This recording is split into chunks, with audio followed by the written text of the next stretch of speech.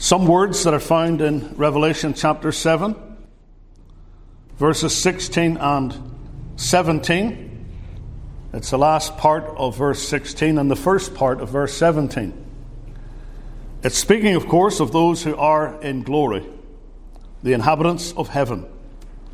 It says, "Neither shall the sun light on them, nor any heat.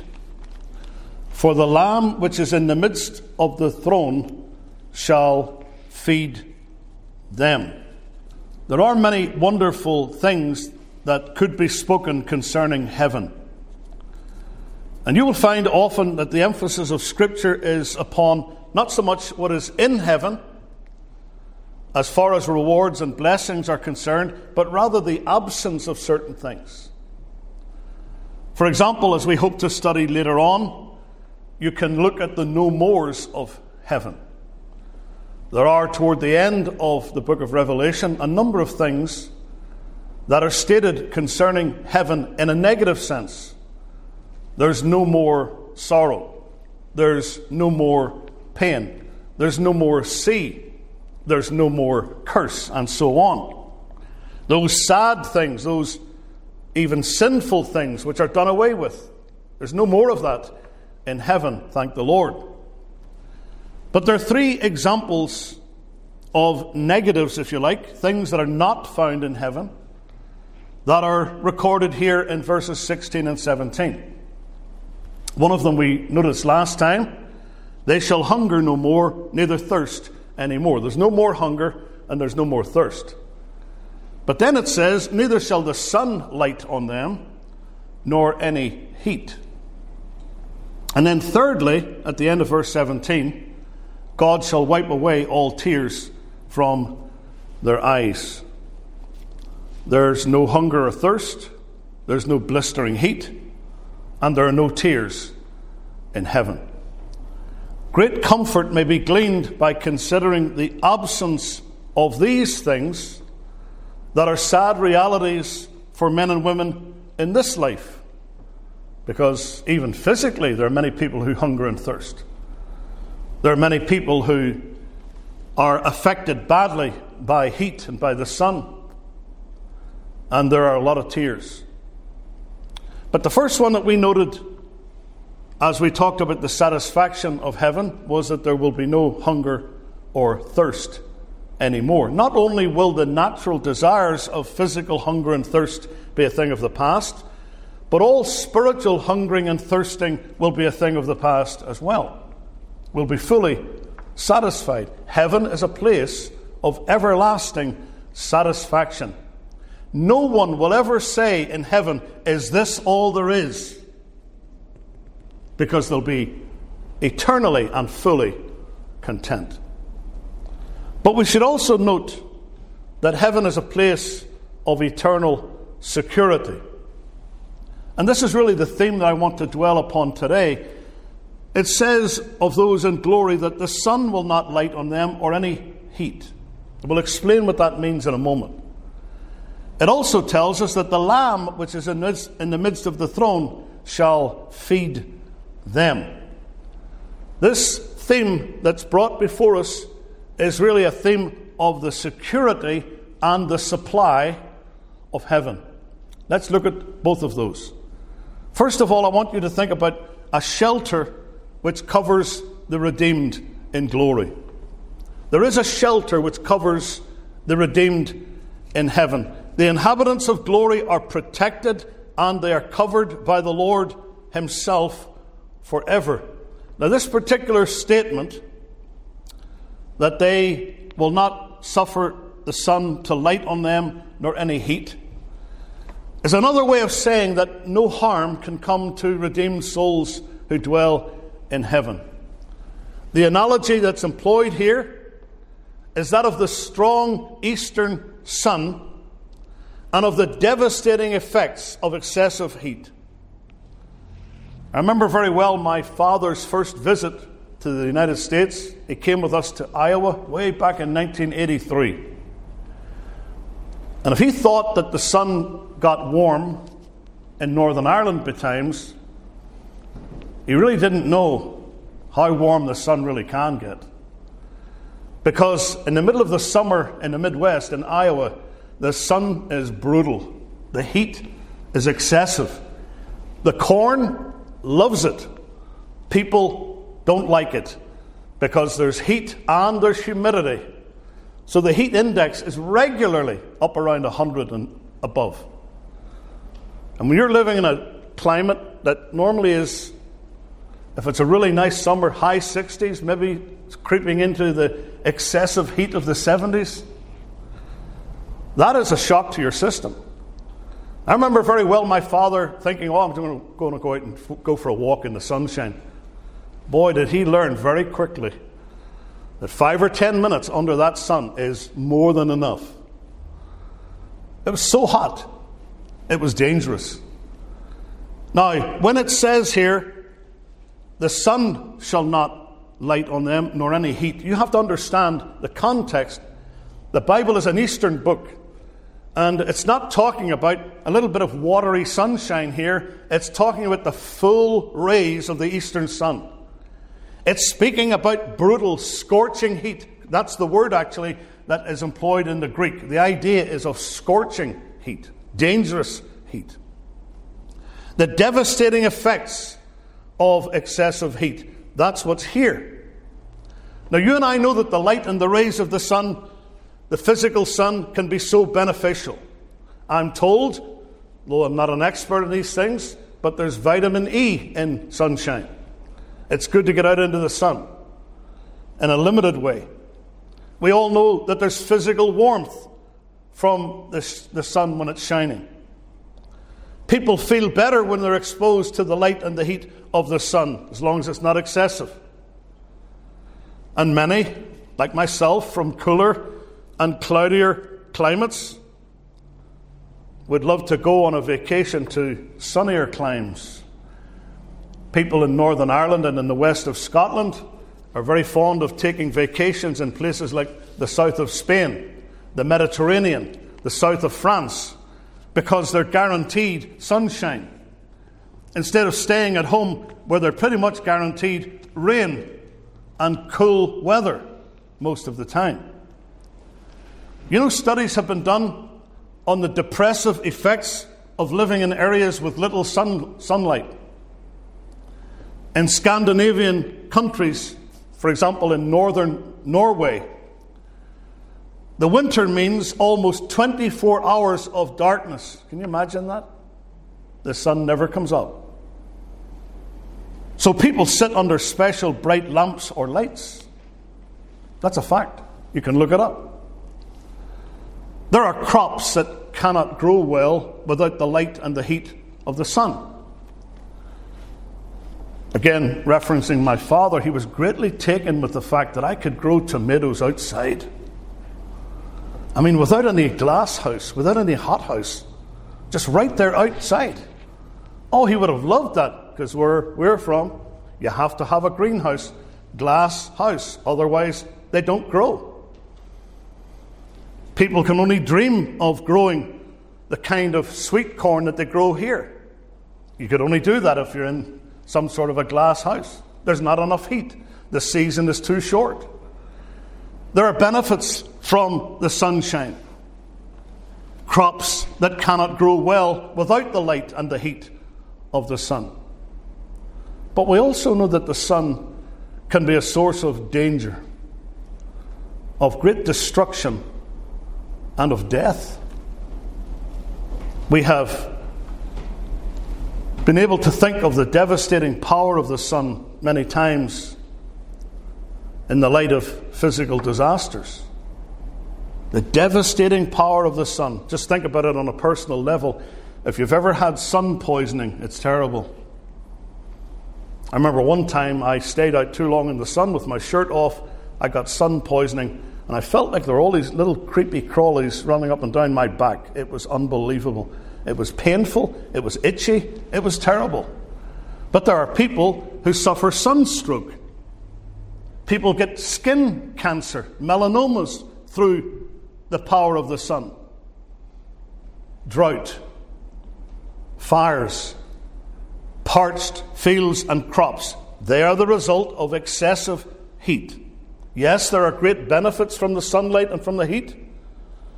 Solar energy, for example, though I think that's overplayed a little bit, but there are benefits to having solar energy. You can produce your own electricity. But the devastation and the destruction caused by the sun's heat is obvious. You see this in certain countries where famine is common. Places like Ethiopia, Sudan, other very warm countries. The heat of the sun, the scorching heat, is devastating.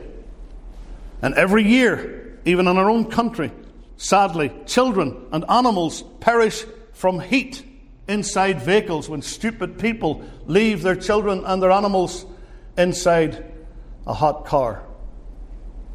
Now, the Bible refers to this devastating potential of the sun and the scorching heat in a number of places. Turn with me, for example, to Psalm 121.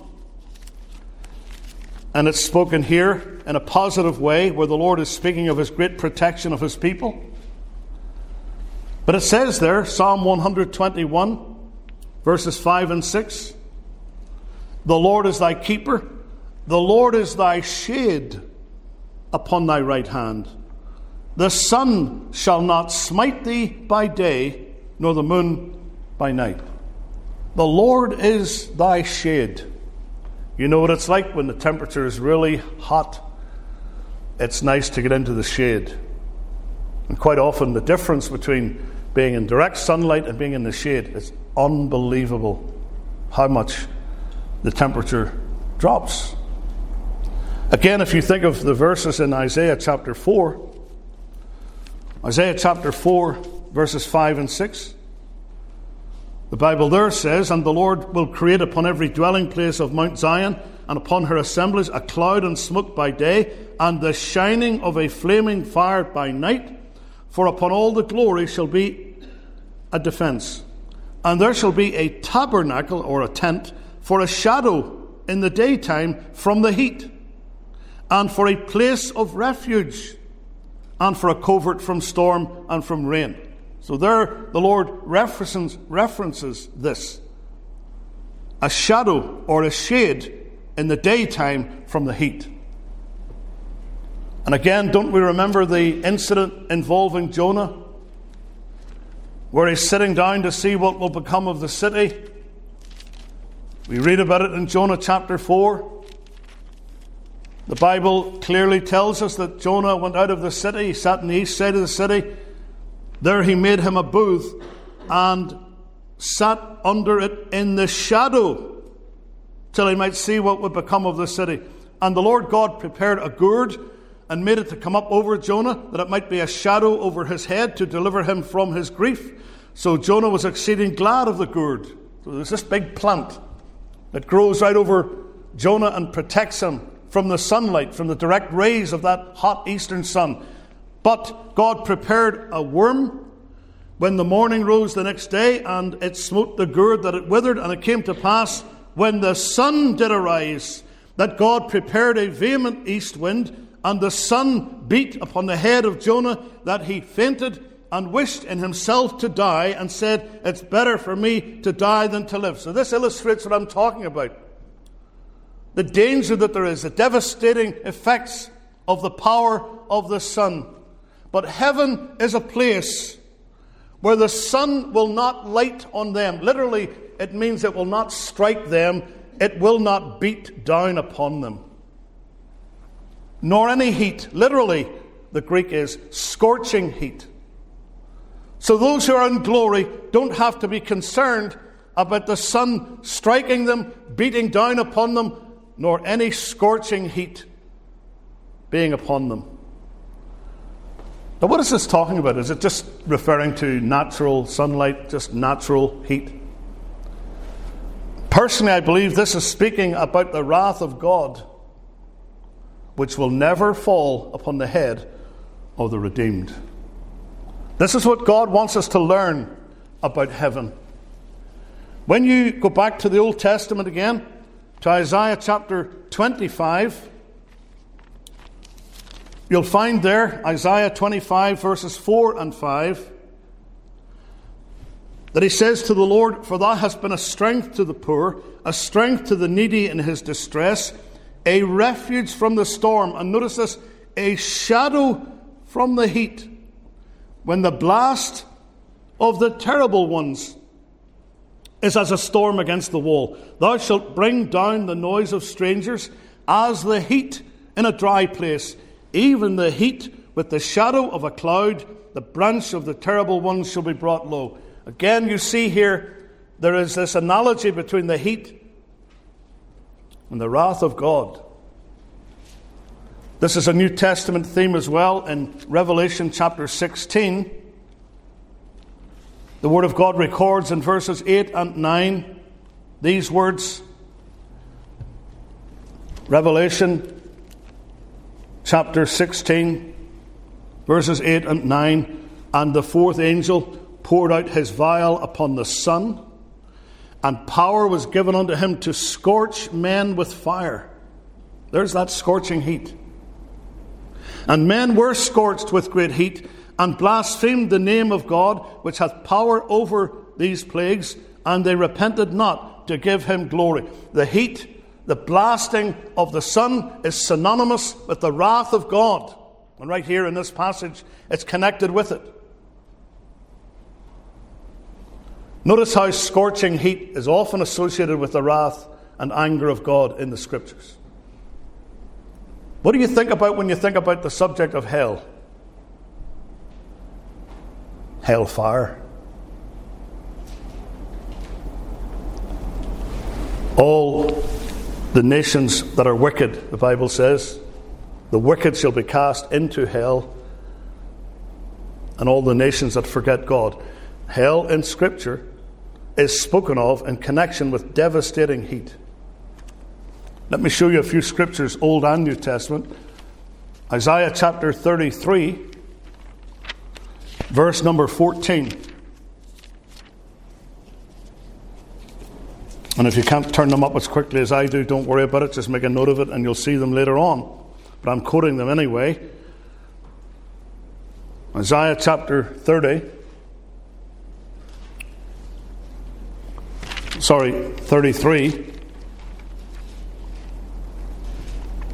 and verse 14. "The sinners in Zion are afraid. Fearfulness hath surprised the hypocrites. Who among us shall dwell with the devouring fire? Who among us shall dwell with everlasting burnings?" Fire, devouring fire, everlasting burnings. Doesn't our Lord refer to hell in that way? Several times in Mark's Gospel, repeatedly, he talked about being cast into hell fire, into the fire that shall never be quenched. We read in the little epistle of Jude, toward the end of the New Testament, in verse number 7, again about the wrath of God. "Even as Sodom and Gomorrah and the cities about them in like manner, giving themselves over to fornication and going after strange flesh, are set forth for an example," watch this, "suffering the vengeance of eternal fire." Eternal fire. Fire that is everlasting. Or as it is there in Isaiah 33:14, everlasting burnings. You'll find this as well in Revelation chapter 20. This fearful warning about the consequences of unbelief,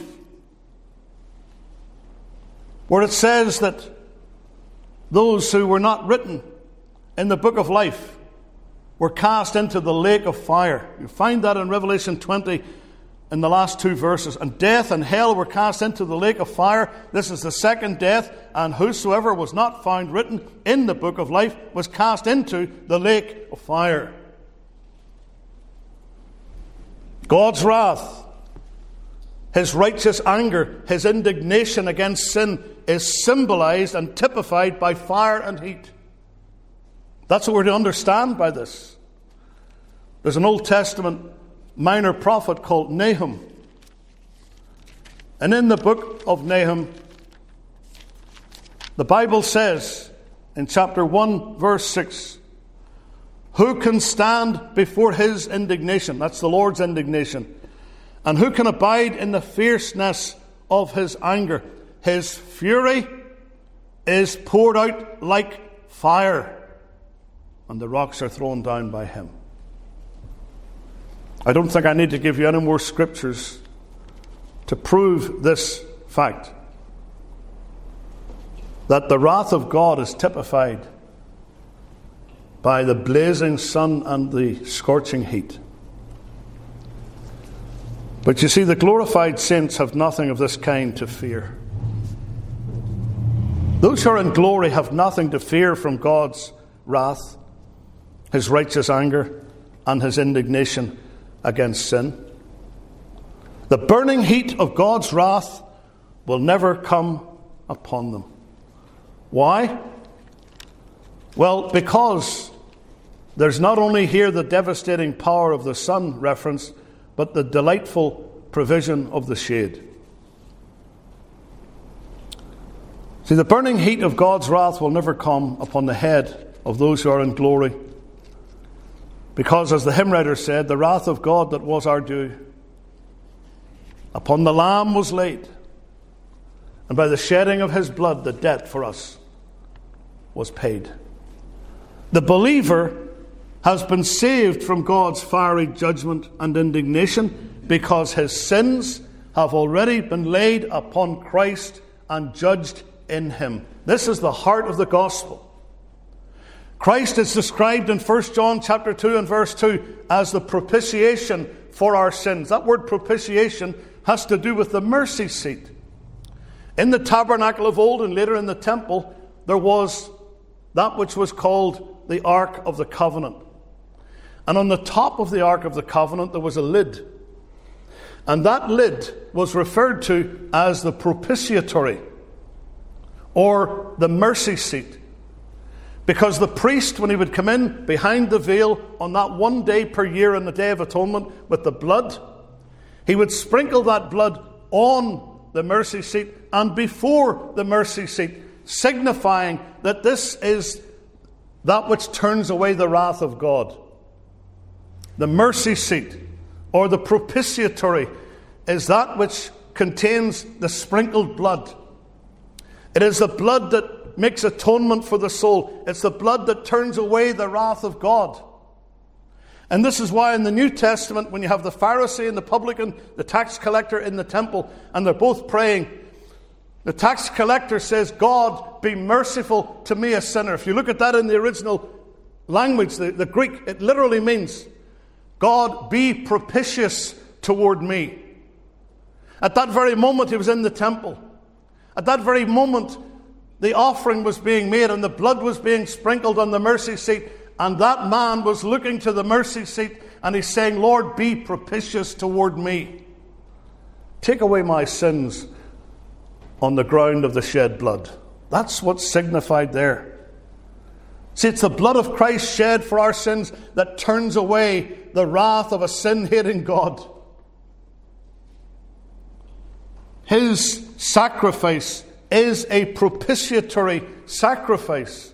I know propitiation is a big word, but it has a very simple meaning.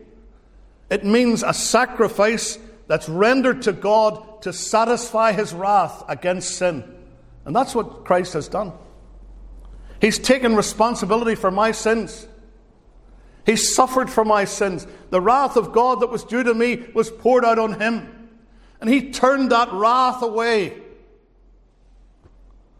As Spurgeon said, with one almighty draught, Christ drank damnation dry for me. Jehovah bade his sword awake. It fell, O Christ, on thee. Thy blood the flaming sword must slake. And thank God we can say it was for me that was done. He's the propitiation for our sins. Wrath has been turned away by a propitiatory sacrifice. That's why it says of those in heaven, the sun shall not strike them, it will not smite upon them, nor any scorching heat. They'll never know what it is to experience the wrath of God. They're sheltered from it. They're in the shadow of God. They're hiding in Christ. This is why Romans 8 verse 1 says, there is therefore no condemnation to them which are in Christ Jesus. There's no condemnation. There is no wrath. It has all been consumed by Christ. That bitter cup, love drank it up. Now, there is no sword for me. Jesus is the shade under which we hide. And those who are in heaven enjoy a purchased security. You know what the Bible says of the Lord Jesus back there in Isaiah 32 and verse number 2. It is speaking of him prophetically. And a man shall be as an hiding place from the wind, and a covert from the tempest, as rivers of water in a dry place. Look at this. As the shadow of a great rock in a weary land. This is why we can sing as believers, Thou blessed rock of ages, I'm hiding in thee. His shadow is over us. There's a delightful provision of the shade. And we go back again there to the verses we read a few minutes ago in Psalm 121. Listen to these words again. Beautiful words they are in verses 5 and 6. The Lord is thy keeper. The Lord is thy shade upon thy right hand. The sun shall not smite thee by day, nor the moon by night. He is the delightful shade. Notice that. The shade is the Lord himself. He comes in between us and the scorching heat. This is what Christ has done. He has inserted himself between the wrath of God and us. Someone wrote, here we glimpse something of the divine security of heaven. A security wrought on Calvary's cross, where Christ went through the fires of judgment to deliver the believer from hell's fires, to the land where the sun shall not strike them, nor any scorching heat. And thank God, even here below, where we anticipate heaven, we're safe and secure when we believe from the wrath of a sin-hating God. We're getting practiced up for heaven because we're now safe. And those who are in heaven, they're safe.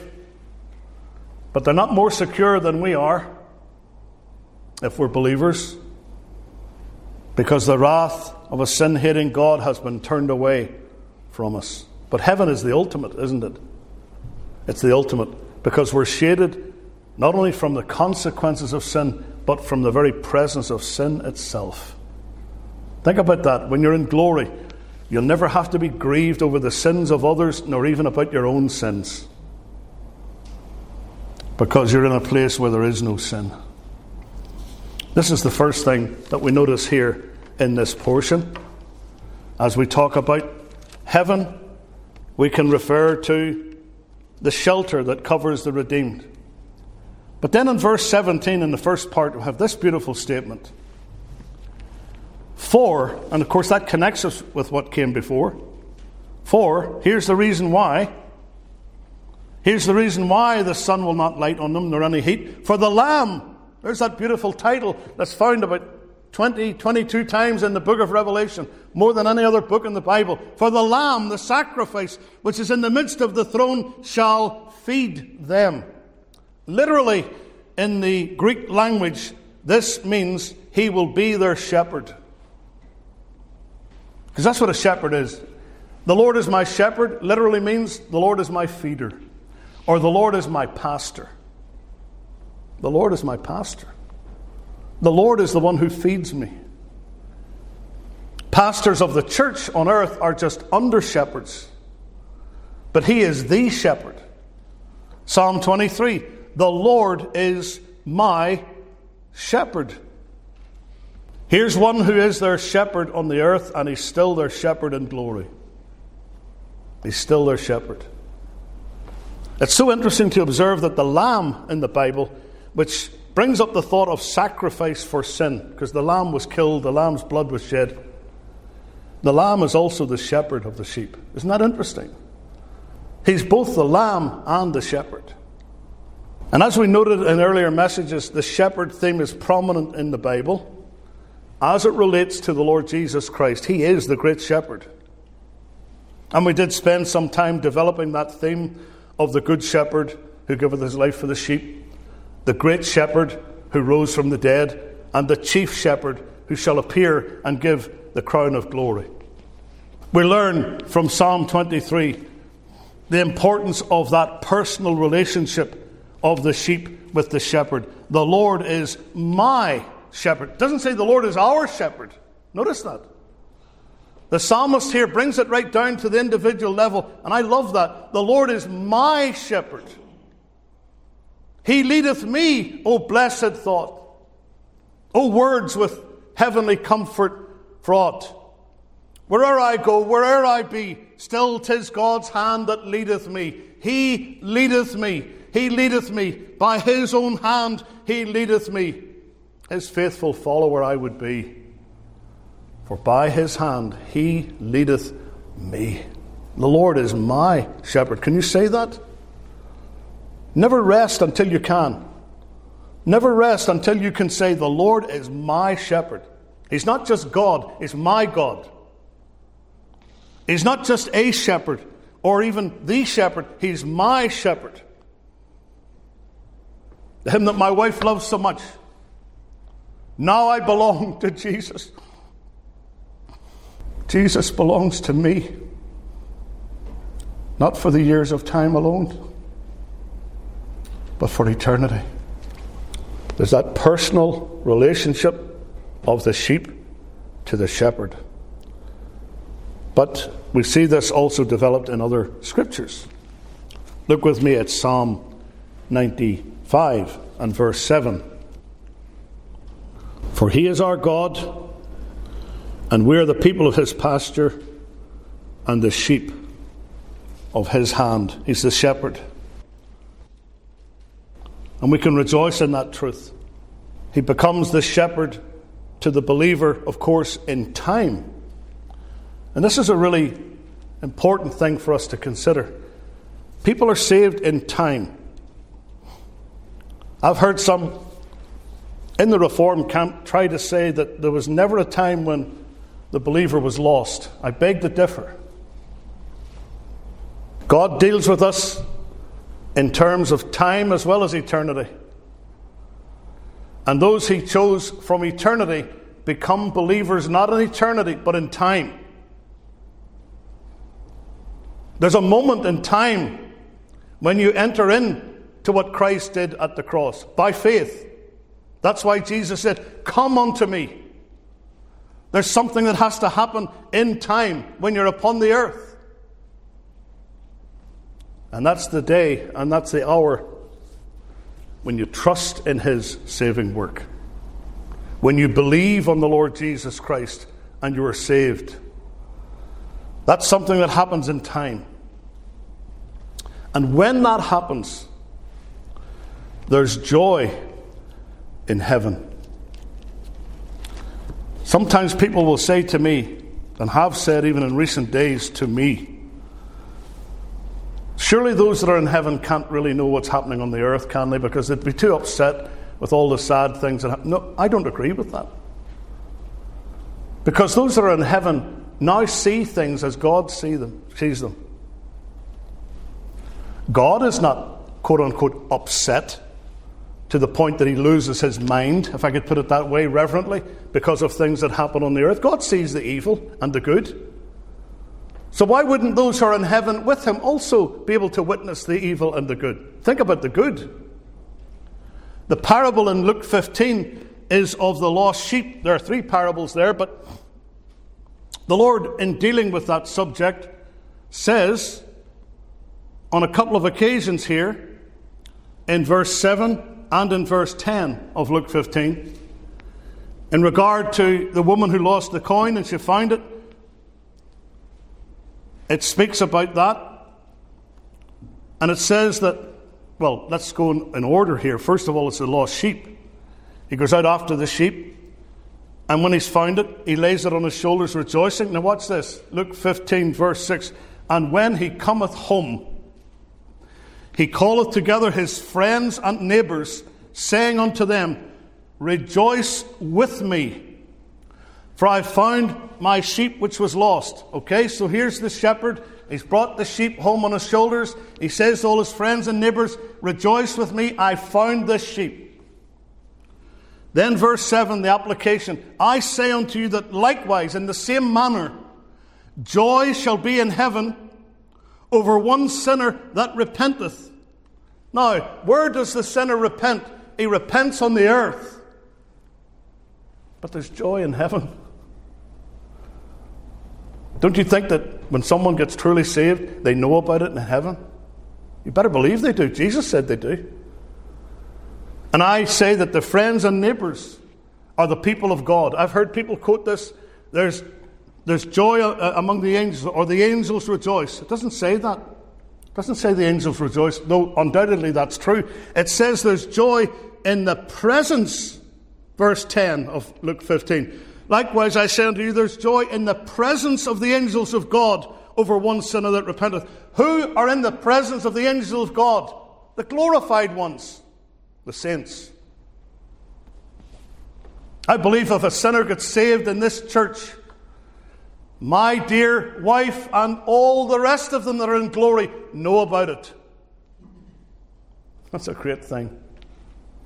There's joy in heaven. I think that's borne out as well, the fact that they know what's going on the earth. I might be digressing a little here, but I'm enjoying it. If you read Hebrews chapter 11, there's a whole list of the heroes of faith. And there's a general statement at the end speaking about the fact that time would fail him to tell of all the rest of the saints who overcame by faith. But read on into chapter 12. Wherefore, here's a connection with chapter 11. Seeing we also are compassed about with so great a cloud of witnesses. Who does he mean we are compassed about? We, believers on the earth. We're compassed about with a great cloud of witnesses. Who are the cloud of witnesses? They're the people of God who have gone to heaven. Study it. What's this compassing about with a great cloud of witnesses? This is the amphitheatre. These are the people all sitting on the seats surrounding the amphitheatre. And we're still running the race, which is why the next verse goes on to say, or the next words, let us lay aside every weight and the sin which does so easily beset us, and let us run with patience the race that is set before us, looking unto Jesus, the author and finisher of our faith. They have run the race. They're in heaven. They're a cloud of witnesses, and they're watching us running the race. I told someone last night in a conversation, my June is a cheerleader now. What do you mean? It's one of the cloud of witnesses. Don't believe that? Read it. It's all there. Of course they know what's happening on the earth. And they're not affected by the bad things because they see things as God sees them. They're perfect now. They're perfect. There are no tears in heaven. They're not weeping over bad stuff that's happening on the earth because there are no tears in heaven.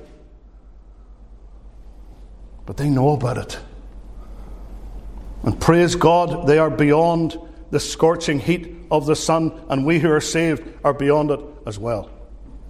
But the Lord is the shepherd. And he becomes the shepherd to the believer in time. It happens in time. The lost sheep is found and brought home in time. And those that are in glory see it. And they rejoice in it. Now we come into the Lord's fold as his sheep by grace. If with time we would develop again John chapter 10. He's the good shepherd that giveth his life for the sheep. And he says, I give unto them eternal life. and they shall never perish. The shepherd and his sheep enjoy a unique and intimate relationship. And as I noted in an earlier message, the shepherd is the great protector of his sheep. He looks after them. The wolf and the bear can't get at them. Just like David, when he had the sling, he told his king Saul, I'm well able to take care of Goliath, because thy servant went out to the lion and the bear, and I slew them with my sling and my smooth stones. He's a type of Christ. And we know that the shepherd is the great protector of the sheep. And he knows them and they know him. It's not that they know about him, they know him. He knows them by name. He calls them by name. They know him and they know his voice and they follow him. And that's the evidence that they are sheep. John chapter 10. My sheep hear my voice. Another they will not follow. It's clear. If you're following another voice, you're not a sheep. But the picture of the shepherd and the sheep is a picture of absolute security that we have in him. And we see here his leadership and his guidance, his constant companionship, his unfailing care, his sacrificial love. It's all here. The Lamb which is in the midst of the throne shall feed them. He will be a shepherd to them, is what it means. He cares for them. And it's this shepherd who cares for us here below, and he does. No matter what the devil says, no matter what your own heart might say, oh, the Lord doesn't care for me. The Lord does care for me. If I'm his. This is the shepherd. He cares for his sheep. He loves his sheep. And the one who cares for us here below, he's going to be our companion that we delight in for all eternity, if we've been saved by his grace in this life here. The sheep are kept by him. They're cared for by him here on the earth. But the same shepherd cares for the sheep in heaven above. That's a lovely thought. He dwells among them. That's what it says there. He dwells among them. I don't know all that this signifies, but if he feeds them, he pastors them, he leads them eternally, it must mean something. I can only guess. I know that can be a dangerous thing to do, but this is some sanctified imagination here. For me, the fact that the Lord is our shepherd and that he leads them unto waters and so on, it's an indication of our increasing capacity in heaven to learn more and more of what we have in Christ and in his salvation. Again, I was speaking to someone recently about this very thing. My view is that when we get to heaven, we do not automatically then become perfect in knowledge. But rather, for all eternity, we're continuing to learn more and more of what we have in Christ. More and more of what it is that he did for us in our salvation. That's what it means when he leads them from fountain to fountain. Continually caring, continually feeding. That's what I get from it anyway. Because if he feeds them, the Lamb which is in the midst of the throne shall feed them. He'll be a shepherd to them. That suggests to us an ongoing experience, doesn't it? Keeping on caring for them. Keeping on providing for his sheep for all eternity. Christ is seen with his people in glory, even as the shepherd on earth stays with his flock. You know, the shepherd's psalm, Psalm 23, finishes, doesn't it, with the sheep dwelling with their shepherd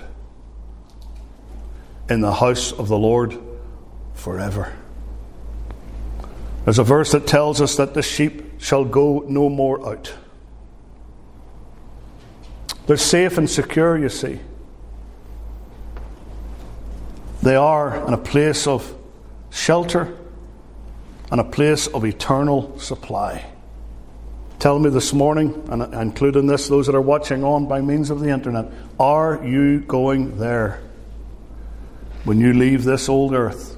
That's the question. Everybody's not going to heaven. They're not.